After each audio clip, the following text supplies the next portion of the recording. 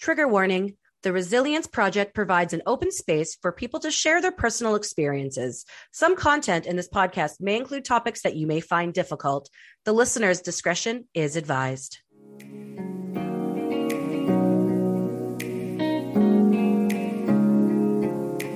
Hello, friends.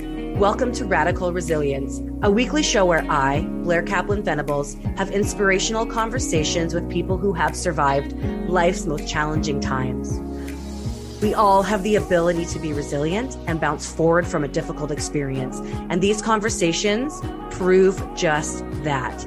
Get ready to dive into these life-changing moments while strengthening your resilience muscle and getting raw and real. Welcome back to another episode of Radical Resilience. I'm your host, Blair Kaplan-Venables, here with another episode in your ears. I'm super excited about today's guest, Patricia Clarke. She's amazing, she's wonderful, she's beautiful, and she's extremely talented. She's also a British Columbia-based artist, writer, and speaker who draws much of her inspiration from the natural splendor that surrounds her and real-life experiences. During her rewarding journey as an entrepreneur, she has won various awards and landed herself imported specialty candy in stores like Costco, London Drugs, and Superstore. In 2010, she left her import-export career so she can channel her energy and her experience into building out her art practice. She is an intuitive painter, she is a writer, and she's influenced from some of the people around, the British Columbia region, like Emily Carr, which I think is she's such a talented artist. Both Patricia and Emily. She studied visual arts at how do you say that? Kwantlen College and the Academy of Art in Vancouver. Why she's here is because we're going to talk about her first published book, The Unknown Sister, that recently launched and recently became a bestseller on Amazon. And you know what? I'm just going to dive right in with Patricia because her story is amazing. It's powerful. It's shocking. It's emotional. And in fact, relatable to me and maybe even to you. Hello, Patricia. Hi, Blair. Lovely to be here today. I'm so happy. Okay, so your book just came out. Yes. You checked it out on Amazon. You became a bestseller pretty much overnight. And you're starting to get, publishing articles in other publications. What is your book about? Let's talk about it. What is The Unknown Sister about? Well, it's about my journey to finding the truth of my paternity because I did not have it and I always wanted it. And you would think that it would be very straightforward that you could ask your parents, but apparently not. You need to know that the fastest growing hobby in the world is looking for ancestry on the various sites that they have. And that was the final chapter in me finding the truth of my identity. For the listeners out there, Patricia and I were connected through a mutual friend. And when I heard her story, her story is it's unique because it's her own, but there's a lot of people out there who are learning about who their parents are through DNA tests. And, maybe they're learning about siblings they didn't know about, like me. I, through a DNA test, learned that I had a sibling. And, that's a whole story for another time. But, how did you know that the dad that raised you wasn't your biological father? Like, how did you know? Like, what? I had a deep knowing in my gut from an early age. And I could remember him not being in my life. And when I was 6 years old, we were all gathered. We were going to go to an exhibition. So I was with mom and dad, and it was a childhood friend of my mom's and all of her children. So we're all excited because we're going to go and have cotton candies and rides. And this other, the sister or the brother to the sister that we were visiting came in the room, and he walked around the room and had a little conversation with everybody, including my mom and dad. And when he came to me, he said, "You must be adopted. You don't look like anybody in your family." And I knew that he had spoken the truth, but I had no idea what to do with it. And I was very, very afraid. So what did you do with it at that time?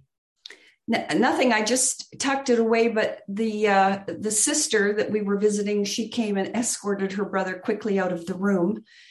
And eventually I heard the back door open and close, and we never saw Ed again, because obviously he knew the story. Oh my gosh. Wow. Okay. So let's fast forward to now. To now and how things have changed. I'll just fill in one other little blank here, because at 16, I was sitting at the kitchen table with my dad one night. He was paying bills, writing checks, and there was a brown leather folder sitting on the table. And he turned to me and in a very stern voice said, "Don't you ever, ever look in here." My dad never talked to me like that, ever. So some time went on, and then one day I was home alone. There was nobody in the house but me, and you know what I wanted to do. So I went into the bedroom where I knew the brown folder was kept, and I stood by the dresser it was in, and I said, I want to be a really good girl, and what I'm about to do means that I no longer will be, because I was told not to do this.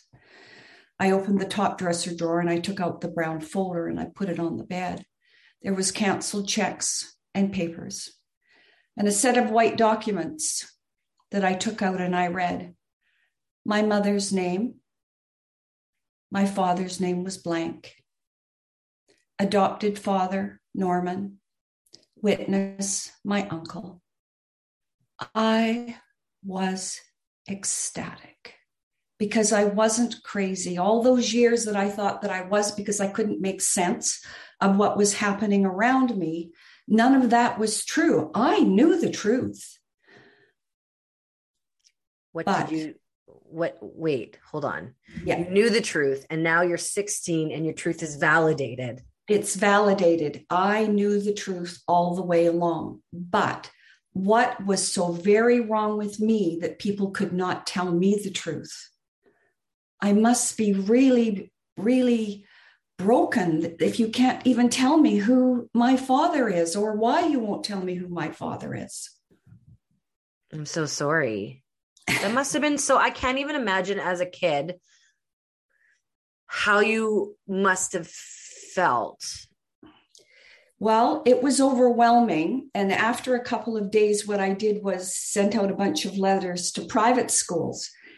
And when the information came back, I said to my stepdad, I want to go to private school. And he said no. And the reason that I did it was because I would rather live with strangers than people that were lying to me. So at this time, you're 16. Yeah. You no longer felt like you can trust your family. No.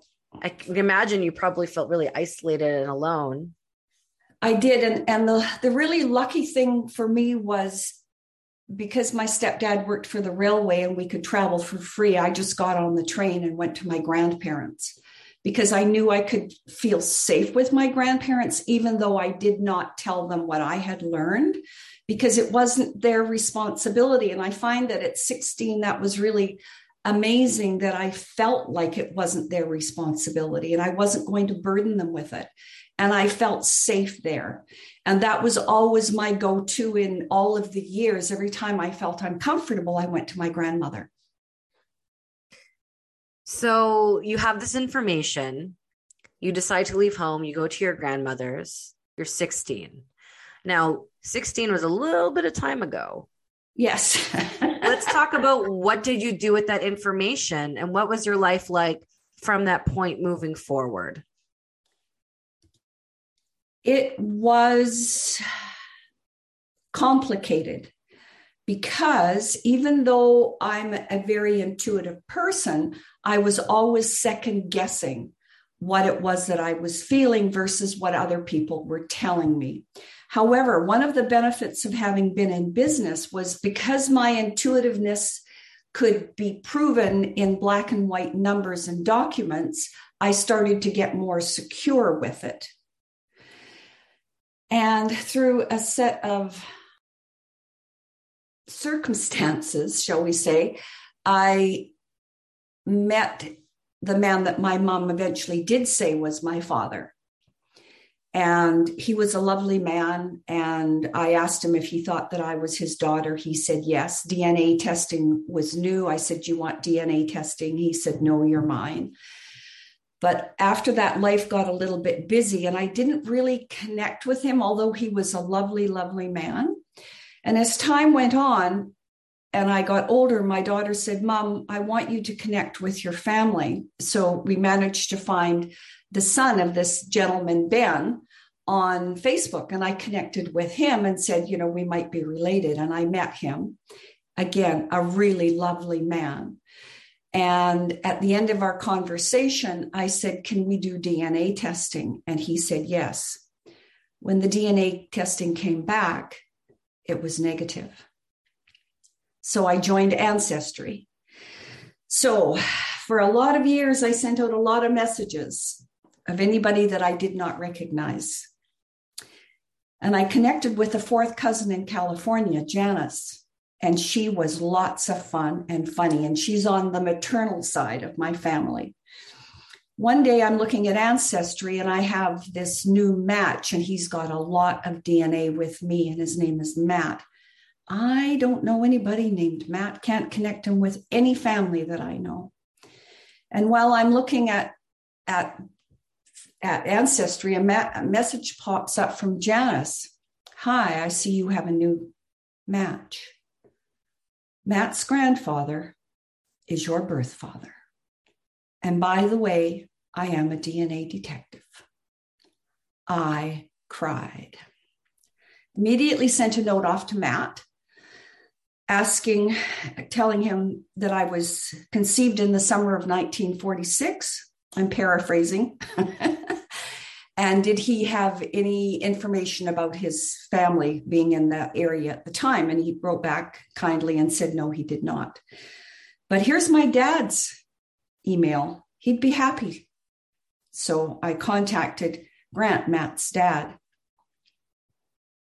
And I didn't hear anything. And I waited and I was so anxious and I prayed and I begged and I made deals with the universe. Please, can I have this? And so what I did after about 10 days was I sent a current photo of myself off to Grant. And again, I'm begging and I'm getting really good at it. And I'm praying. And then I get a reply from Grant. And it says, well, we were wondering how long it would be before we received a message like yours, as our father was not a faithful man. Oh, yay. A few days later, I received some photos from Grant, and there's one of him in particular that I find very unsettling.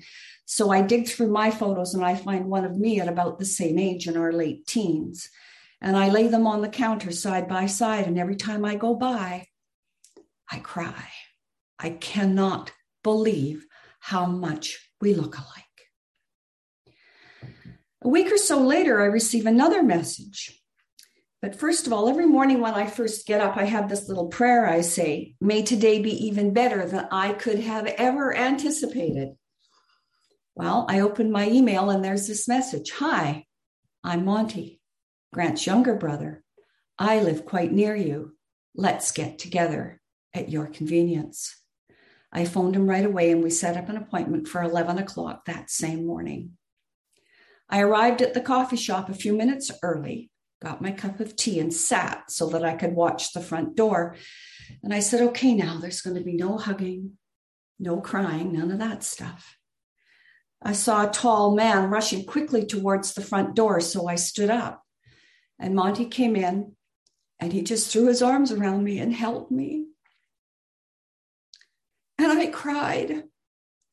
This man might be my brother. This man may be about to tell me who my father is.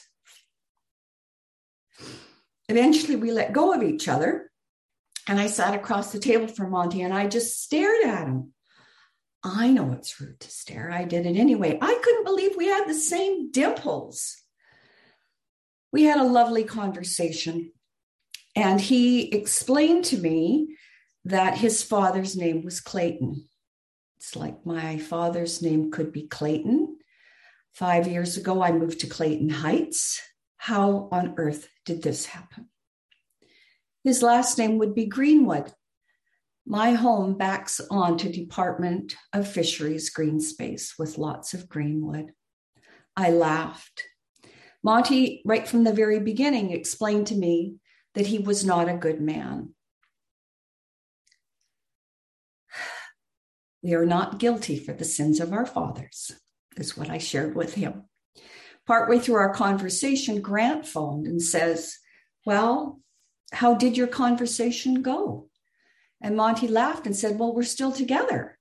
And Grant said, do you think she's one of us? And Monty said, yes, she's one of us. We asked the kind lady at the Red Velvet Cafe if she'd take a photo of Monty and I, and Monty explained to her that we were siblings that had just met for the very first time today in her cafe. She cried. The next day, I ordered 2 DNA kits, one for me and one for Grant, as Grant would be the oldest sibling.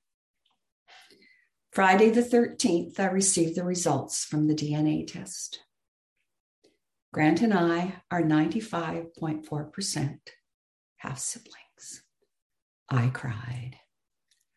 I immediately phoned Monty and Grant to give them our news that we were in fact scientifically proven to be half siblings. And they said to me, well, we don't understand. Why on earth would you waste your money on DNA testing? It's obvious you're our sister.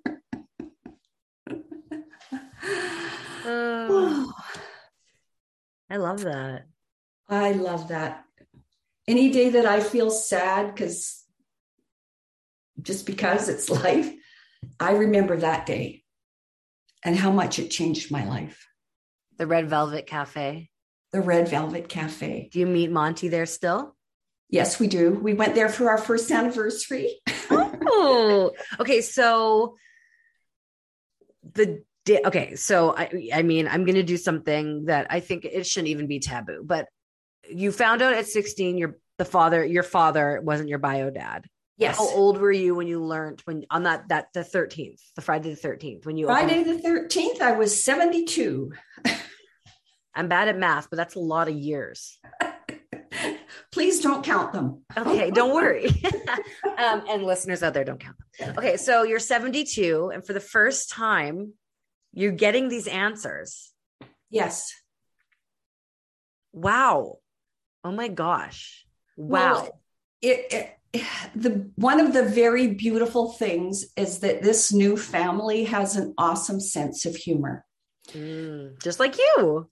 Yeah, it kind of runs in the family. Oh, I love it. I love it. And we can joke about really stupid, childish things. Yeah. So one of the things that the family didn't want to tell me was that our grandparents were first cousins that were married to each other. Oops. Yep. And they were really hesitant about telling me. And I said, well, if it's good enough for the royal family, it's good enough for us. Oh my gosh. You're okay. really special. Okay. So I want to talk about, because what you're talking about, like you're 72 and you were 72. Now you're not 72 and a half. And so you learned that you learned who your real family is, but this is happening all over, like, yes. High level. For me, I learned a few years ago that I have a half brother because of a DNA test that my cousins took, and they did the math and they learned that this person's father was my father, and my father didn't actually know about this, son. And it's the things you're saying about having the same dimples and, the same mannerisms and humor. It's really fascinating because I went and met my brother in person, and it was like I was sitting next to a spitting image of my father, and we walked the same and have the same thumb. And it was very trippy, like really trippy. So and the way it was different was I had no idea this person existed. And I, all of a sudden he's now in my life, and, we have I'd say an online relationship where, we stay in touch. But you've developed a close relationship with Monty, right? Like I've Correct. talked to you and Monty's over and Monty wrote a book and you wrote a book and you're working on a second book. Like, what's your relationship like with your biological family now? We're really good friends. And I find that absolutely amazing because the siblings that I grew up with, I am not in contact with. And part of it is because there was always a glass wall between us because I knew somehow that I was a lie and I didn't like that feeling. And so I was always very careful about how I approached the people that I lived with because I didn't feel like I belonged there. There was something very, very wrong if you can't tell me the truth. And my relationship with Monty is from the very beginning said, whatever needs to be said, we will say, and we will be honest. Do you agree? I could not believe that he said that to me because that was the thing that I wanted so, so much was honesty, because you can deal with the truth. You can deal with the truth, whatever it is. Lies are kind of mushy and they move around. Yeah. So, okay. So let's talk about some messaging. If you were to talk to the parents out there, yes, who maybe have adopted a child but are not telling them the truth, what advice do you have for them? Tell them the truth. And the sooner you do it, the better. Because one of the things is that the child also needs to be able to adopt you and understand who they are in the family. And there's too much guesswork. And as a little kid, you can make up a lot of stories about what's wrong with you. Because how many of these people that have done DNA testing have intuitively known that they didn't have the truth?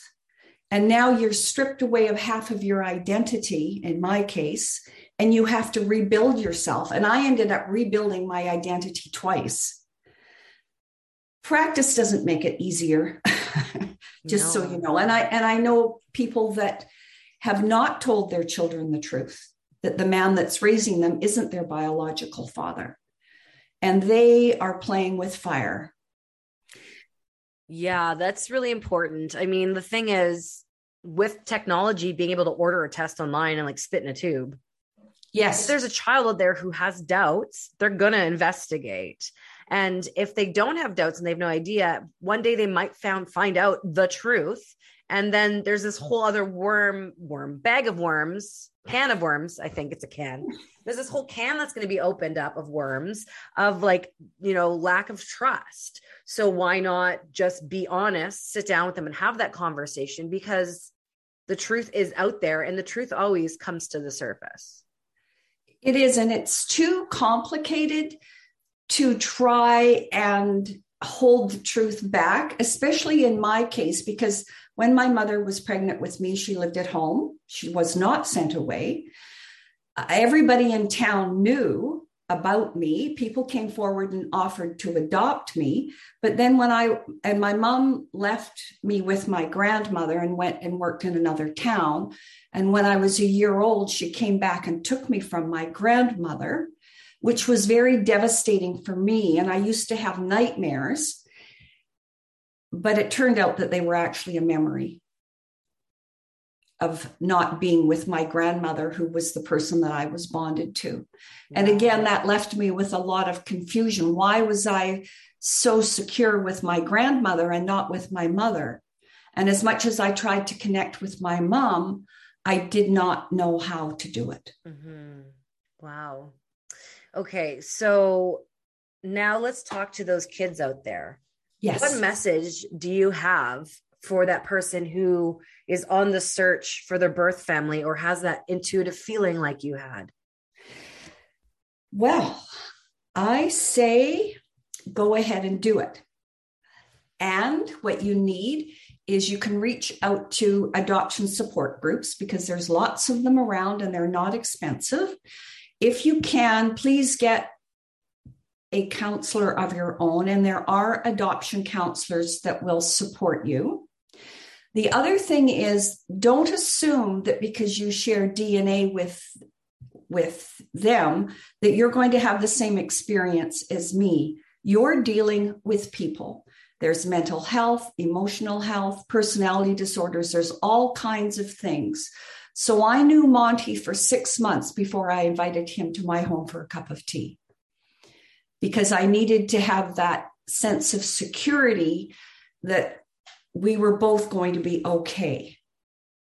But not everybody gets the same story as me. And I know people that have waited for 2 years before they did their DNA testing because they were afraid. Well, you can be afraid that you're going to have a not happy ever after story. However, it doesn't change anything. Now you have the truth. And what it does is it completes the circle of who you are. Even though my birth father was not a good man, he made awesome children. Even though my birth father was not a good man, I was spared all of that pain and agony. And I have to ask the universe why. Well, it turns out so I could write a book. Yeah. And so, as we close up this interview, let's talk about it. So your book goes into the in-depth story of your life and your journey. Exactly. All of the funny synchronicities that happened once I had that hug from Monty. And I have a sister that passed away in 2013, and I found my family in 2019. And her and I have a lot of similarities. And when my brother-in-law met me, he said he thought that I was my sister Leah. But he said, I knew that you couldn't be. But he said, if the two of you had been in my life at the same time, my wife would have had no room for me. Oh my gosh. And so we have to laugh. And there's my sister Leah has a daughter. Her name is Kim. I have a daughter. Her name is Kim. They both have red hair. Monty's maternal grandmother's name is Olive. My maternal grandmother's name is Olive. Wow. And there's just I love so it. And many synchronicities. That's a whole nother conversation. I think, you know what, let's just support Patricia and buy her book. How can we buy your book? It's on Amazon, and you can get it either with an ebook or a paper copy. And it's on your website too. And all your information is going to be in the show notes. And so guys, keep this in mind. Patricia Clarke, in her 70s, learned who her biological family was, and then wrote and published a book. That's a big freaking deal. And so I want to celebrate you. I want to thank you for being so brave and vulnerable with us, for sharing your story, for opening your heart, and for really maybe opening up the minds and the eyes to the people who are listening to this to really, if they have questions about who their maternity or paternity truthfulness is, to investigate it. And, you are that lighthouse, you are that beacon of hope to show that there is truth out there. There is, and it feels amazing. And you never know how good you can feel. I had to wait a long time to feel this good. It was worth every step of the journey. Oh my gosh, I love that. Okay, well, thank you so much for coming on Radical Resilience. I invite you all to check out her book, ebook or print book. She's worked very hard on it. It's a really beautiful story. And thank you for tuning in to another episode of Radical Resilience. Remember, you got this. You are not alone, and you are resilient. Thank you, Blair. That's a wrap for another episode of Radical Resilience. Do you feel inspired by this episode? You can subscribe to the show on your favorite podcast player and connect with us to join the conversation at IamResilient.info. Remember, it's okay to not be okay, and you, my friend, are resilient. Radical Resilience is a podcast created by The Resilience Project.